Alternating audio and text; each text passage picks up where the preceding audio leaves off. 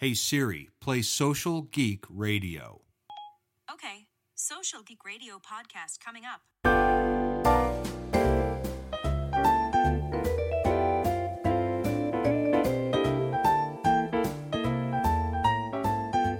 Hello, geeks, and welcome to Social Geek Radio. I'm Jack Munson, your host and social media consigliere. Today's guest is Josh Halpern of Big Chicken, and today's episode is brought to you by Consumer Fusion, Oneupweb, and Eulerity.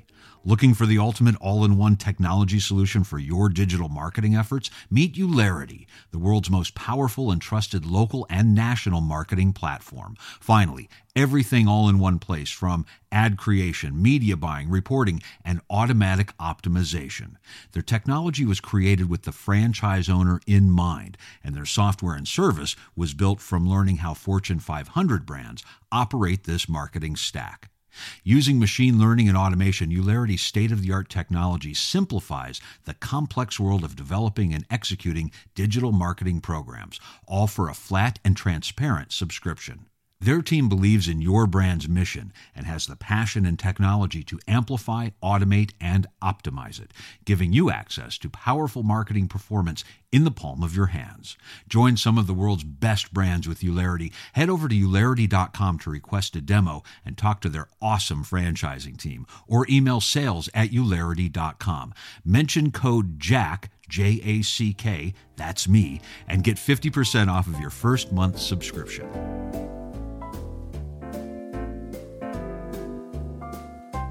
Joining the show for the first time today is Josh Halpern. He's the CEO of Big Chicken. Josh, welcome to the show.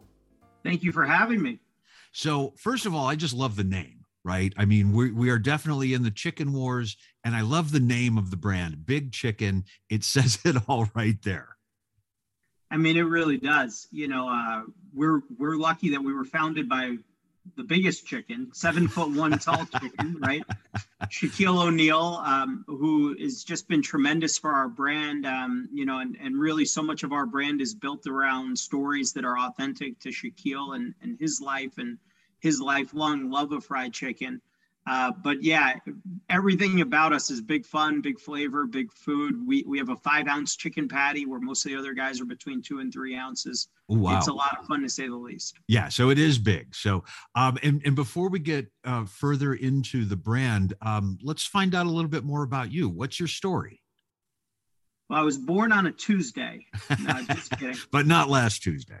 Yeah, not last Tuesday. No, I spent the last 20 years actually in consumer products, right on the supplier side of things. And it ended up spending a good chunk of my career at Anheuser-Busch InBev, where I actually fell into the restaurant world quite by accident when Carlos Brito and the U.S. business unit asked me to take over the on-premise, which is anywhere where you would have a beer on the premise, bar, restaurant, nightclub, hotel, stadium, etc. And you know, ended up leading Anheuser-Busch to its first growth year periods in quite some time. And once we got the business back to growth, they said, hey, now we want you to start building these branded experiential zones all over the United States. And if you ever go into a hotel or airport or stadium and you see that Budweiser bar, that Bud Light bar, the origin of that was with my team back in 2014 and 2015.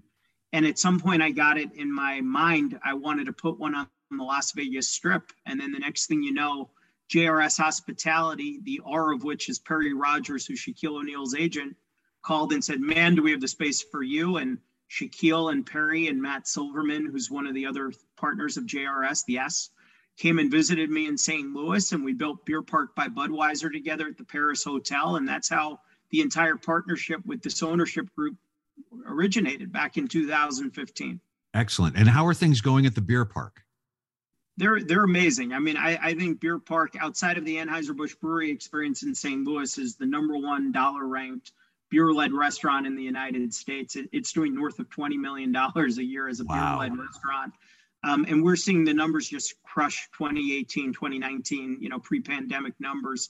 It's not uncommon for us to have, you know, 1,500 covers on a Saturday or Sunday at the Beer Park. Nice. That's great. And then obviously there's a connection there with Shaq, and tell me about the move to Big Chicken as well.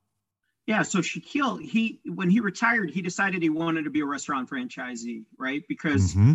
franchising is so interesting. You're buying into somebody else's playbook, but it's a successful playbook. And I heard someone say at the Springboard conference, the number one key to franchising is building predictable unit level economics. And ever since I heard that, that really clicked and resonated with me. And it resonates for Shaquille as well. So he spent a long time in Five Guys, in Krispy Kreme, Papa John's. And, he's had such a deep, profound love of fried chicken since he was a little boy, right? Hard to think of Shaquille as little, right? As little anything. Yeah, but since he was a little boy, and so many of his family stories growing up with Sergeant Harrison and his mom Lucille are around, the dinner table and around the love of chicken, barbecue chicken, fried chicken, whatnot. So as all these chicken concepts were coming to him, wanting him to become a franchisee, it just wasn't resonating for Shaquille becoming a franchisee when he has such a great story to tell, an authentic story tied to him about chicken. So that JRS Hospitality Group, like I mentioned, they do over 100 million in revenue on the Las Vegas Strip. One of the partners is a world-class chef. Shaquille said, let's see what we can do doing this thing together. And they created the first one in Las Vegas off the Strip, because otherwise, no one would understand the economics of it, right? Right. Off the Strip, they opened the first one, and they built a reality TV show on Facebook Live around it, because that's how every restaurant chain should start, right? Is on reality TV. Heck yeah. And, why not? Let's use it. Use it to our advantage. It's actually a really funny show. You can actually watch the episodes on our website, or you can go into Facebook Live and Google I don't know if it's considered Google, but search Big Chicken Shack. It's really funny. Shaquille really got deeply involved with the creation of the first unit with our chefs. Love that. So I'm guessing whenever the announcement about Big Chicken and Shaquille was made, that had to be a couple of years ago, I'm guessing. How long ago did this really originate? Yeah, we built the first unit in 2018, okay. And we learned in late 2018, Q4 it launched. And then we took a year to really learn a lot about the restaurant itself. And then they opened the second one 6 weeks before COVID hit in 2020, right? In Glendale, California. And then we spent the entire pandemic as an organization really building our capabilities up. So we spend all of our time, building training manuals and a franchisee CRM platform and all of these things, because, any franchisee that partners with us, we're putting Shaquille O'Neal's reputation on the line a little bit. And his reputation is really darn good, right? Yeah. So we needed to build the capabilities like we were way bigger than we were prior to any FDD, prior to anything. We need everyone coming to partner with us to say, man, I decided to partner with Shaquille. And even though it was early in Big Chicken's journey, it was the best decision I ever made. These guys have their stuff together. Yeah. So we sacrificed quick growth in the name of building capability, but that's causing us to grow a lot faster now because of the foundation we built under us. Yeah. And you're really building the brand. And, kind of getting back to my first question, I'm wondering what the response was in 2018 when this was all announced, because we were really just kind of entering the height of the chicken wars, right? I'm just imagining some of the other chicken operators out there that were like, Shaquille O'Neal is doing what? Yeah, like anything, I think a lot of people, the number one question I get asked is, how often do you talk to him? Is he really involved? Is he just an endorsement? And he's not. He's very involved with us. There was probably some shock. I wasn't involved back then, but ultimately, as people hear our story, they realize, I think, that it was right, that this was something that needed to happen. But you mentioned the chicken wars. Mm-hmm. I don't buy that term at all. Oh, tell me more about that. If like I said, I've been on the supplier side for many, many years, right? So the last couple of years, it was the chicken sandwich wars, even though they say chicken wars. Yeah. Prior to that, I was running the on-premise at Anheuser-Busch back in 2013 to 2016. And it was all the chicken wing concepts, and it was the chicken wing wars, right? And prior to that, it was, more of the ethnic fast casual food. Like I remember at one point, Panda Express orange chicken was like the number one chicken dish in the industry back in 2010, 2011, 2012. And buffalo chicken, I used to sell Frank's Red Hot for a living. Buffalo chicken was all the rage back in 2010, 2011, 2012. So this notion of a chicken war is a very general term. It makes for great headlines.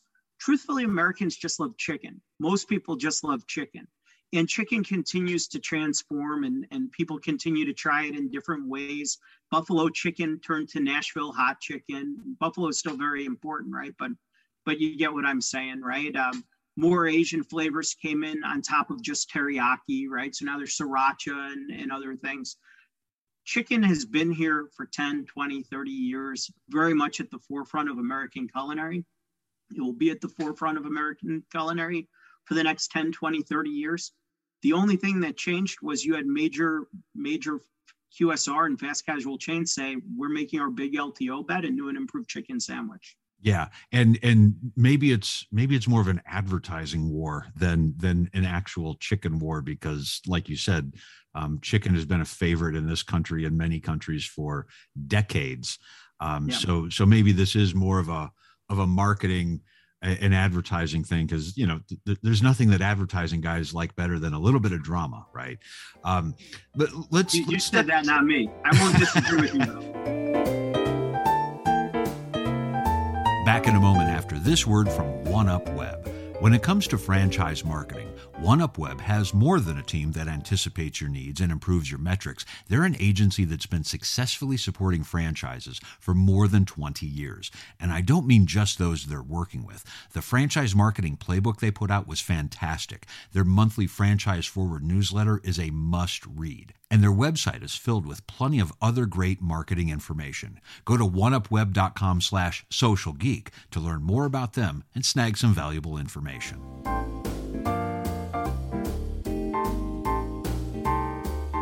You mentioned being on the supplier side of the restaurant industry for many years.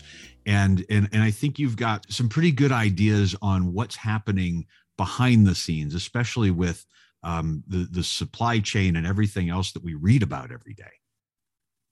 No doubt about it. I mean, at the end of the day, you had plants that were operating at subcapacity for months and months and months during the pandemic because no one knew what was happening. No one knew what their demand was going to look like.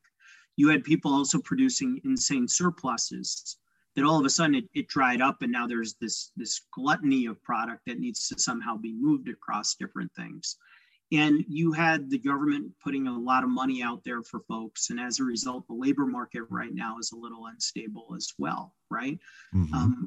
If you talk to a lot of people out there, people that aren't deep in the weeds every single day, they're looking at their branding and they're looking at their tech stack, right? Because that's what everyone says. You need a right brand and you need a great tech stack, right? One of the biggest struggles that we're all seeing though right now is that supply chain is really becoming problematic if you don't have a multi-pronged attack on how to get your arms around it, right?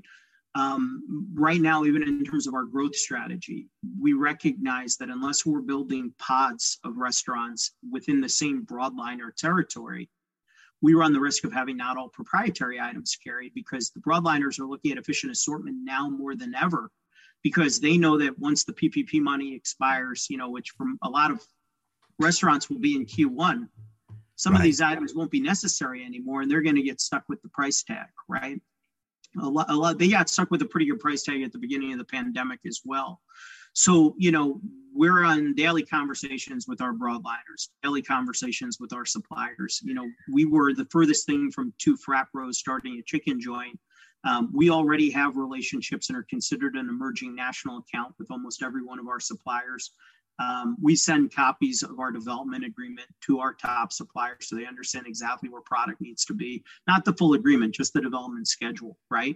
Mm-hmm. Because if you're not protecting kind of your backside and really building the foundation under you, you're going to end up with one heck of a house of cards, no matter how good your branding and tech stack is. That doesn't mean that branding and tech stack aren't incredibly important. They absolutely are. And the way the consumer dynamic is changing with more eat-at-home meals and more delivery and more drive-through and some of these things, your branding and your tech stack becomes critically important. You can't lose sight, though, of the supply chain side. It's your offensive tackle, right? No different than offensive tackle in a football team being one of the top paid, football positions on the team because of how important it is. Right. Supply chain needs to be viewed that way in the restaurant space now more than ever. If you don't have the product, if you don't have the inventory, if you don't have the chicken when someone walks in the door, all of that foot traffic on Earth is not going to make the cash register ring.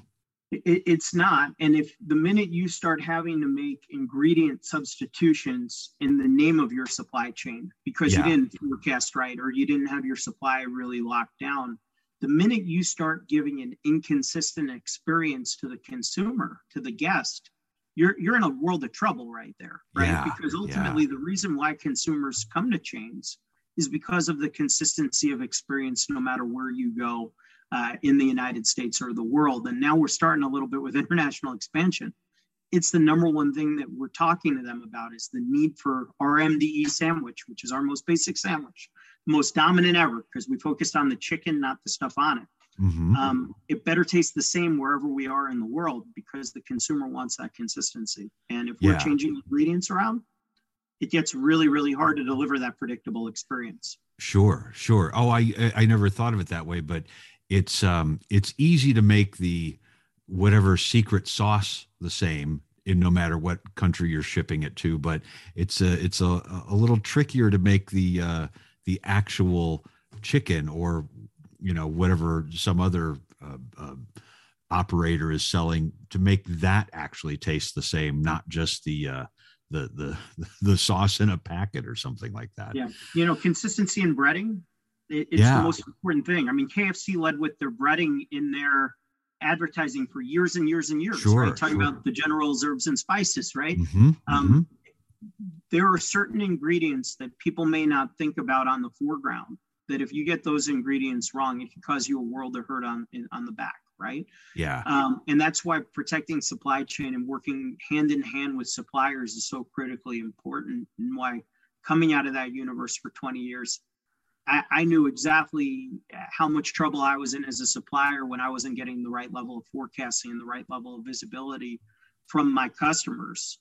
Now that I am the customer, I try to pay it back and make sure that they have that right level of forecasting and visibility. Let's talk about forecasting a little bit. What do you see happening? We're less than a month away from the year 2022. What do you see happening in the early part of the year as far as some of the same supplier issues and supply chain issues that restaurants have had so far this year? I need to shake my magic 8-ball for that one. It's not going to be a light switch. It's going to be a dimmer switch, right? Things are slowly going to start to get to normal as whatever this new normal is. And I don't like that term very much either. Yeah, me neither.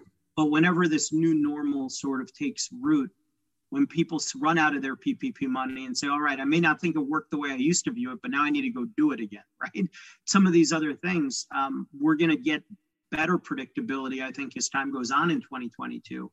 But it's going to be a while. And things like the Omicron variant and other things, they just add that unpredictability that I think makes people concerned. I'm not as worried about where is the world in February, March, April, May. It's more about staying in front of it and putting the right strongholds in place to make sure that whatever variables come our way, we're at least a step ahead and can deal with them. Yeah. I think what we've all learned, and some people knew this and some just didn't, what we've all learned over the past couple of years is there will always be variables. And people who are planning for 30, 60 days out from right now, you've already lost. You really need to be planning 2023 and beyond. Yeah. It's not how do we get through this crisis, because there's always going to be a crisis, whether it's supply chain or a virus or, who knows what's going to hit us next. There will always be something that you need to have a talented group of people who can come up with solutions as quickly as possible. This is unprecedented. for the last few years, right? Yeah. I mean, yeah. it's, one of my favorite quotes. In times like these, it's important to remember there have always been times like these. There sure have, right? I think getting back to the drama quotient, we all love living in that. Oh, this is the craziest time ever. Well, I don't know about that. I think some people in some other centuries or even some other decades would have would beg to argue that. Tell me a little bit more about the franchising side of your business and what you see happening next year there. Are you going for like sort of a good steady growth in the franchise area and adding units and locations around the country, or are you being a little bit more aggressive and looking for a huge growth, or sort of where are you at on that scale? Yeah, so partnering with Shaquille, and it's one of my kind of jokes, but it's fact. I have 100 problems no one else has, and 100 things taking care for me that no one else gets. Right. So right. Our first unit was in Las Vegas. Our second unit is Los Angeles. So you're like, oh, Glendale, right? So you're like, oh, okay, they're going to start in the Southwest. Our third unit was on a Carnival cruise ship out of Florida. Right? Oh, wow. Everybody's third unit should be floating along the South Atlantic, right? Yeah, on a cruise ship somewhere, and we're not really sure where that ship is actually going to go every year. Yeah. Yeah, but we're ranked number 1 of 40 in their internal Yelp-like system on the Carnival Mardi Gras. And we're about to launch our second ship, in 2 weeks here. Wow. But then, we launched in the Climate Pledge Arena in Seattle, and then we launched in UBS Arena on Long Island, right? We built a national supply chain with a national broadliner agreement, and the ability to take that even in the international markets. We have a national food supply chain. We're working on global food supply chain next, right? We have the ability to grow wherever we want to grow as long as we have the right partners. And I think we're really spending a lot of our time building the right balanced portfolio approach of franchisees where we have, in the hopper, and there will be some major press releases in the next 30 to 60 days, but we have a couple of guys that just signed on that are going to be doing very large deals with us, guys that are signing on for like that 5 to 15 unit type deal. And then we're going to bring on some mom and pops too, where it makes sense, right? Because you need that kind of balance among your franchise system. You can't have 3 franchisees doing 2,000 stores, nor can you have 2,000 onesie, twosie franchises. Yeah. You have to have the balanced portfolio. Yeah. And that's ultimately what we're looking to build all over the United States for sure, but we're willing to entertain anywhere in the world. This upcoming weekend, we're going to be in the Middle East for the Formula One race. By the time this airs, it will probably have already happened. We were asked to do a pop-up at the Formula One race in Jeddah, and we're doing that. We're right now in discussions in a few different countries. And we have signed franchise agreements in 9 states across all 4 continental United States time zones. We want to work with the right operators that aren't just doing this solely because they get to say that they're Shaquille's partner in it, right? We want people who truly love and adore the food and believe in the guest experience, and having Shaquille as a partner is just kind of, whipped cream on top. Yeah. And we built this, like I said, that master chef, the 2 master chefs, Matt Silverman and Matt Pye, who built this concept with Shaquille. They really built it in a way where the guest comes in because of Shaquille. He's an amazing trial mechanism, but they keep coming back because of how much care was put on the culinary side of this equation. Yeah. And, so we can grow as fast as we want to grow because we were taking care of the infrastructure along the way. I love that. It's actually building a relationship with the customer. Someone might come in because there's an A-list celebrity name on the door, but if the product is lousy, they're probably not coming back. So I love that you've sort of flipped that script and you're so focused on having a good product. Remember, Shaquille was a franchisee first, right? So yes, he impresses upon me every day, hey, Josh, you screw over a franchisee, you're screwing me over. Yeah. Because I'm a franchisee first and foremost. But then the other thing is coming from the 3-tier system in alcohol, right? We're like working for Anheuser-Busch. We had exclusive Anheuser-Busch distributors all over the U.S. You quickly realize, though, these folks and our franchisees are the same way. They're playing a dual role, right? On one hand, they are an extension of your team and need to be treated as a member of your team every single day, as your partner every single day. On the other hand, your franchisee is actually your customer when you're the franchisor. Absolutely. Yeah. And I think a lot of people sometimes lose sight of that fact, right?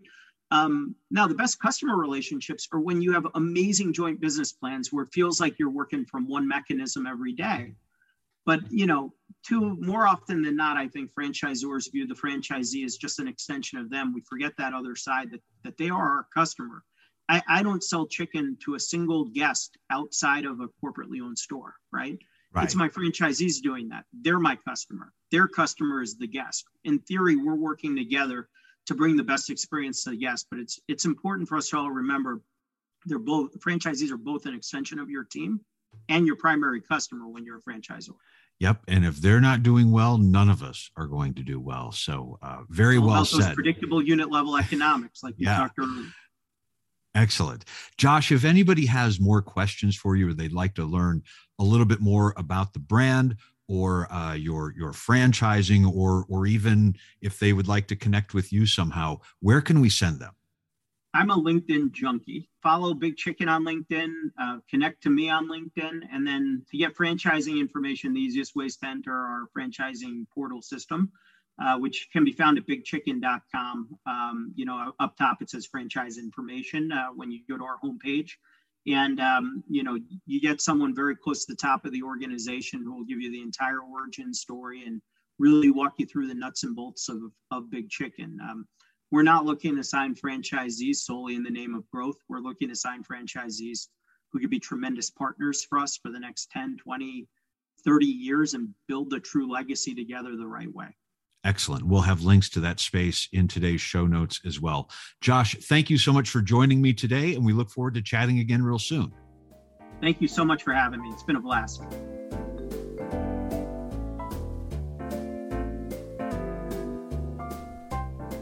Before we go, a quick word from Consumer Fusion. Consumer Fusion is the only all-in-one reputation management provider that helps remove inappropriate content online.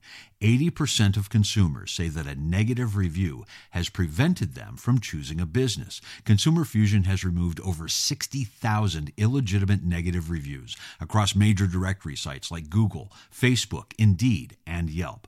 Check them out today at consumerfusion.com/franchise. Consumer Fusion, keeping reviews honest. And thanks for listening to Social Geek. We're here to help you get yourself ready for the comeback of a lifetime. This is the Social Geek Radio Network.